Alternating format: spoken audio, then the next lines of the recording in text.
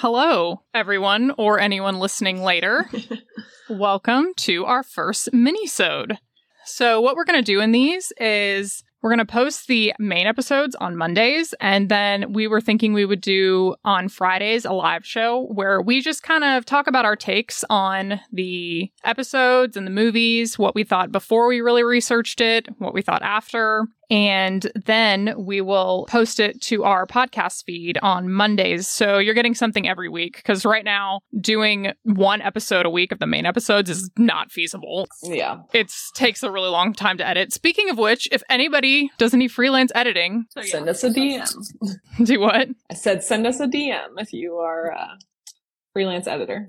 Please do. The idea is these are going to be more conversational. We're not really going to edit them down, so they're probably going to sound very different than our main episodes. If you don't like that, that's okay. You don't have to listen. There's going to be two main parts of these. We are going to kind of first talk about like what our instant take was on these movies, and then we'll talk more about what we thought after we did research, after we learned more stuff, things like that. Mm-hmm. Just kind of our opinions on the movies. Feel free to jump in with anything. We don't have like a specific time where people can ask questions or anything, just because we're just kind of seeing how this goes. But if you have any, feel free to ask or comment. Always welcome. All right, on this mini-sode, we are going to cover the Frozen Ground. And I'm not going to lie, I had very low expectations for this. My husband loves Nicolas Cage so much, but I'm just like, he's so corny. I just can't. But surprisingly, every time I watch a movie with him in it, I'm pleasantly surprised. It's never as bad as I think it's going to be. And it was the same with this one. I thought it was good. I mean, there were moments, but what I thought was most interesting is that it was direct to video. I mean, it was released in a few places, but it was mainly direct to video. And it wasn't until Netflix put it on their streaming service that it became as popular as it did. At one point, it was #1 for a week on Netflix. And that's how we got recommended it. Someone was watching it on Netflix and said, you should do this movie. So what did you think? So I had actually watched this, I think before it was on Netflix, like a couple of years ago, they had it on Amazon Prime. So when my husband was deployed, I was watching like everything serial killer that existed on any streaming service because I'm home alone and why not? And the first time I watched it, I thought it was like pretty good, decent. I was excited to see Vanessa Hudgens and John Cusack. And same thing with Nicolas Cage. My husband loves Nicolas Cage. I'm surprised by how many Nicolas Cage movies exist, but I'm usually pleasantly surprised by them. But the first time I watched it, I thought it was pretty good. This time when I rewatched it, having learned a little bit more about sex trafficking, I found it extra sad this time just because I had that background knowledge. And then I was just trying to focus on the individual performances because I used to be a huge John Cusack fan and trying to find like every John Cusack movie. And then I've started to watch more Nicolas Cage stuff. So it was good to see, but it was definitely more depressing the more you know about the background. See, I thought it was less because I was like, this would never happen. This doesn't happen. I'm the queen of doing that. I can't watch movies with people because I try to like give them what would really happen and they don't care, which rightfully so.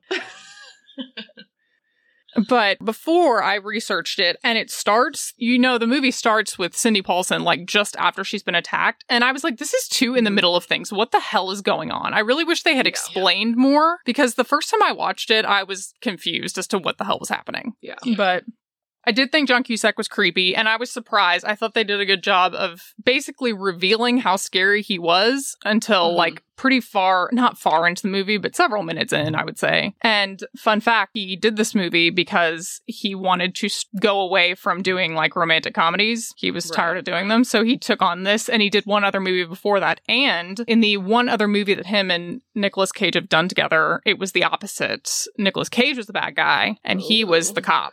That was Con Air, which, again, my husband's a fan of. I've actually never seen it. Someone's going to yell at me for that. People love that movie. Yeah, people do love that movie. But yeah, overall, I thought it was like a decent movie, but it's not, like, compared to, like, watching Zodiac. Like, Zodiac, I feel like I could watch over and over again. Right. I mean, if you want to, you can.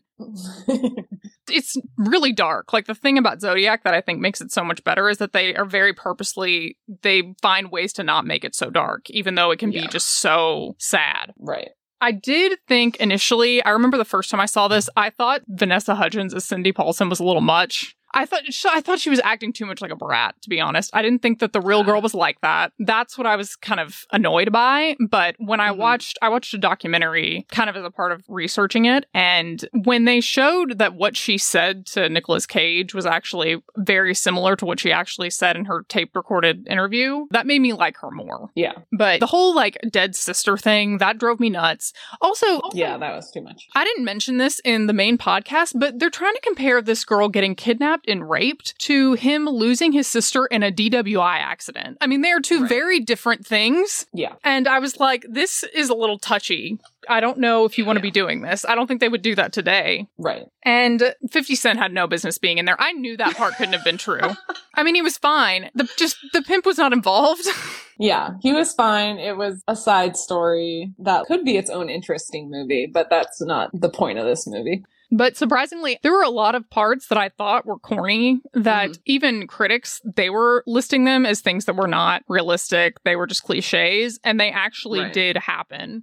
I mean, in getting into things I found out after I watched it, I saw a review and they were talking about how they have them very blatantly say in the movie, I'm quoting this, that you can't rape a prostitute. And that is actually something that Robert Hansen actually said to the police, and they laughed and agreed with him. That was in the book that I read. So that was shocking. It's crazy. And there are certain things I don't know why they felt the need to do it. I don't know why they felt the need to pretend like he hid a bunch of stuff. Yeah, that was very weird to me. Like, just the extra drama plot line. And then it's weird that they had that subplot, but then he doesn't get rid of everything. He keeps some of the stuff. And it's like, it makes more sense that he never went and tried to get rid of things. Yeah. And then they used, I don't know if you caught on to this, but they basically tried to pretend like Nicolas Cage is basically bluffing, and he goes and follows him to wherever he dumped this stuff in the woods, in the wilderness in Alaska. And when he comes back, he has a bracelet that supposedly belonged to Sue Luna, and she never had a bracelet in real life. And he's trying to say that he found it and they know where he left all this evidence. And that never happened either. Basically, the entire ending interview, it did really good about being realistic until that last interview, and then none of that happened. Yeah, that's frustrating. It's frustrating that Cindy Paulson, the first interview she does with Nicolas Cage, that was based, like you said, almost word for word on what she actually told police. But then for the confession, we don't get the word for word what actually happened when he confessed. I think part of the reason is it was not as intense as what people would think. What was happening was he was set for trial for the kidnapping and rape of Cindy Paulson, and they were basically picking up more and more evidence. During that time, they indicted him on that kidnapping and rape charge, and during the grand jury hearing, which is where you get indicted, they brought in those two alibis, and they asked him to testify, and if they lied at that point, it was going to be perjury. So they found out the alibis were no good. They were able to determine there was one necklace found in his house, and they determined that someone was able to identify that it belonged to a girl that disappeared. There were a lot of things that were starting to come together. The guns, they determined the guns were the guns that shot those casings. And it was at that point that he talked to his lawyers, and they decided that they were going to go ahead and speak with the DA because they knew that they at least had him on 4 murders and they were going to be able to get him with more. And so the deal was with the 4 they were very sure they had pretty good evidence with, he would plead to those. And then he did not plead guilty to the rest of them. He took responsibility for them, but he was not convicted for them. And the purpose of that was to find the bodies. So I don't think I mentioned that. I think I mentioned that he ended up confessing to several murders, but he was only convicted of 4 of them. Right. The other thing I didn't get into, which I had 7 minutes of extra audio that I took it out because it was going to become a 2-hour episode. It was just going to be too much. So I took it out. Right.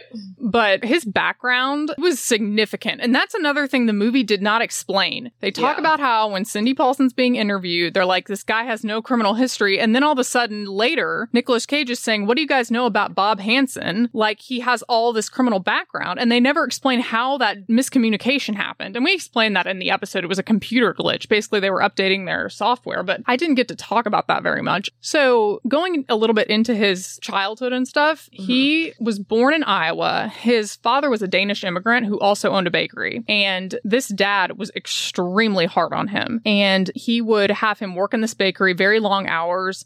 He also, and we've seen this before, he was left-handed, but his parents made him write with his right hand. And apparently, I've heard this since then. That is, like, psychologically, that's not good for your kid. I didn't know that was that bad. Yeah. I, heard that it can lead your kid to be confused, but I didn't know like how bad psychologically. I definitely have a cousin that is left-handed. She's left-handed, but she can write with both because they try to make her use both. But she's normal. She's doing She's well. not a serial killer.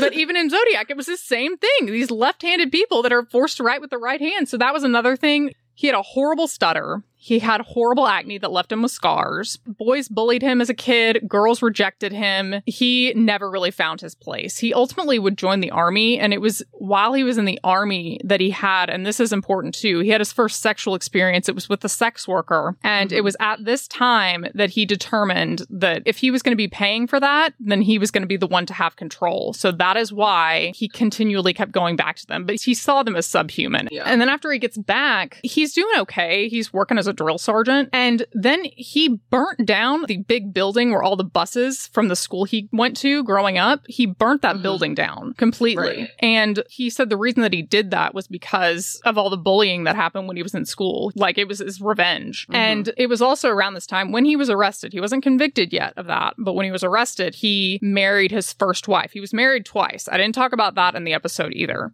And when he was arrested, the family of this woman, they did not want them to stay together. And he kept saying, I'm innocent of this. I didn't do this. And then when he finally pled and was convicted, she divorced him. And that was also at the time that his parents also were so embarrassed of this whole ordeal that they sold their bakery and they moved to Minnesota and they opened up a resort. And it was also at this time, I didn't get into this either. That was when he was diagnosed with, I believe, schizophrenia. And he had tendencies to have anger outbursts and he would want revenge on people. So that's also where this came from. But that is why he never had a pilot's license. The entire time he was flying, he never had one. And that's why he had to sneak around with his planes. Which then I wonder, like, would you get away with that today? Does it just depend how big the airport is that you're flying in and out of, that they don't check your license? I don't know. Because remember, we were talking about that. When we were first recording this, I had that written down that way, that he didn't have a license. And then I said, that can't be right. I've got to go back and check this. And it was true. Right.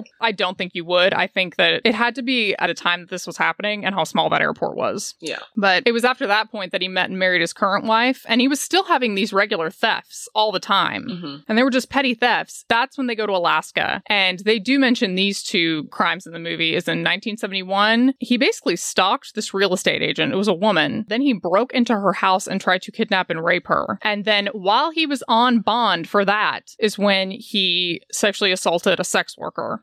And he ended up doing time for the assault, but they dropped the rape completely. So that was smart. Yeah. And then he's just succeeding in this bakery. I'm like, damn. I mean, I don't know the people that I buy my donuts from, but it's so insane to me. To be fair, or just devil's advocate on that, though, it could be very possible that the victim in that case disappeared. They couldn't find her, and there was nothing they could do. Right. Yeah. Oh, some fun facts. Did you notice? There were two people I noticed immediately from TV shows that were in this. No, I didn't notice. Okay. There was Dean Norris, who's in Breaking Bad. Okay. And then there was Kevin Dunn, who was in Veep. Oh. Have you not watched either one of those? I've seen like a couple episodes of Veep, but I haven't watched Breaking Bad. People are not going to like me. I don't really like Breaking Bad. I like the last part, but I can't get through the first season. I can't stand it. I'm sorry. I think I did a post on this, but they did actually film this in Alaska, and the director, it was a little ballsy just to have these things that he wanted to be done. He wanted to film it there. He delayed filming it for 5 months so that it was closer to winter. They had to send cargo ships from, I believe it was Washington State, up to Alaska to get all this stuff up there to film all of this. Like, it took a while. Yeah. And then once they got there, he wanted to film all of the scenes that took place in Robert Hansen's house. He wanted those filmed in the actual basement because it's still there. It still looks the same, and they were going to do it. And then it was logistical reasons that they couldn't do it. But they fully planned to use this basement, which I would not be comfortable with. Yeah, that's a lot. Something that was pointed out to me when I was watching the FBI files on this is like, I don't know why I didn't think about it, but like the days are shorter and the darkness is more all the time in Alaska. And so then like, you know, psychologically it's like, oh, I can go to the bar because it's dark out. Like, and then I could see how the seedy, like underground scene of like strip clubs and everything would really explode with like the oil boom that was happening. And then it's like dark out all the time. And I just feel like it would be a wild time to live there. The way the documentary I watched explained it, they were like, a lot of men were going up there for this oil boom, like we talked about. And they made it seem like where men are going, women are following. And I was like, well, they can follow, but not necessarily as sex workers. I think a big part of it had to do with that crime ring that we talked about. And this crime ring would send women up there and they essentially put them into debt where they couldn't leave. Right. Oh, I was going to, you know how we were wondering? We were not sure at first whether or not Cindy Paulson actually spoke with the director. I ended up figuring out she did speak with him, but also Vanessa Hudgens spoke with her quite a bit. Oh, wow. Robert Hansen did try to contact the director, and he tried to point out that he denied everything that happened. He tried to deny the things in the movie happened, which was shocking. And this was 2013. He died in 2014, so that was right towards the end of his life. Right. Oh, ew. Yeah. Creeps me out extra. It is. Last thing, they kept Nicolas Cage and John Cusack separate from each other as they were making this. Oh, really? Because they didn't want them, like, bonding? Mm-hmm. They wouldn't let them be around each other. I thought John Cusack did a good job of playing creepy passes for normal guy. Oh, I thought he did. He was my favorite part of it. I thought he was scary. I also think he kind of looks like him. Yeah, he actually does. If I picked a performance from this movie, it would be for him. I really liked him. It's hard. Yeah, because I really liked him, but then I also actually really liked Vanessa Hudgens playing Cindy Paulson. I think I liked it more this time that I watched it and having a little more background about, like I said, sex trafficking and experience with victims. The first time I watched it, I don't know that anyone like particularly stood out to me, but like I said, first time I watched it, I was literally watching like everything serial killer that was on Netflix or Prime. I was in a hole. Did you do a lot of prostitution cases? I'm saying that, okay, just to be clear, when you're charged with sex work, where it is illegal, you're charged with prostitution. That's why I'm saying that. But did you do a lot of those cases? I kind of worked on the back end of helping people get it vacated off their record if they were a victim of sex trafficking at the time, and then have this prostitution charge on their record. But when I first started, they had a lot of people coming in with those, but by the end, they weren't really arresting people for them. But I never did anything on the back end. You did a lot of post-conviction stuff, like expunctions and non-disclosure. Okay. I was more in the beforehand. Yeah. So you know the, like, when you're like, that would not happen with the interviews and the processes. I'm like, yeah, Bolton knows.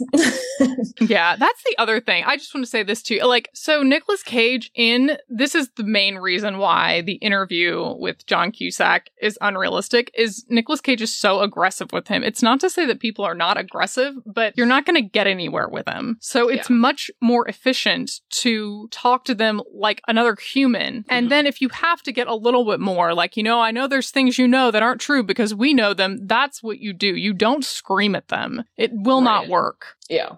I think that's pretty much it. We're hitting about 25 minutes. Thank you so much for coming to our first mini-ep. We'll do more of these and we'll have them a little more organized, kind of see what we're going to do. If you have questions, send them in. We'll answer them. And we have In Cold Blood next week. That should be interesting. I'm working on that right now. Grace, this is actually the first time I'm seeing her like sitting up. She hurt her back and was laying down on the ground as we recorded. And I felt so bad. I was laying down for a long time, but I'm up now. And In Cold Blood has so many fun facts. So I'm very excited for that episode to come out and the minisode. Sounds good. Alrighty, I will see you later. All right. See ya. Thanks, guys. Bye. Bye.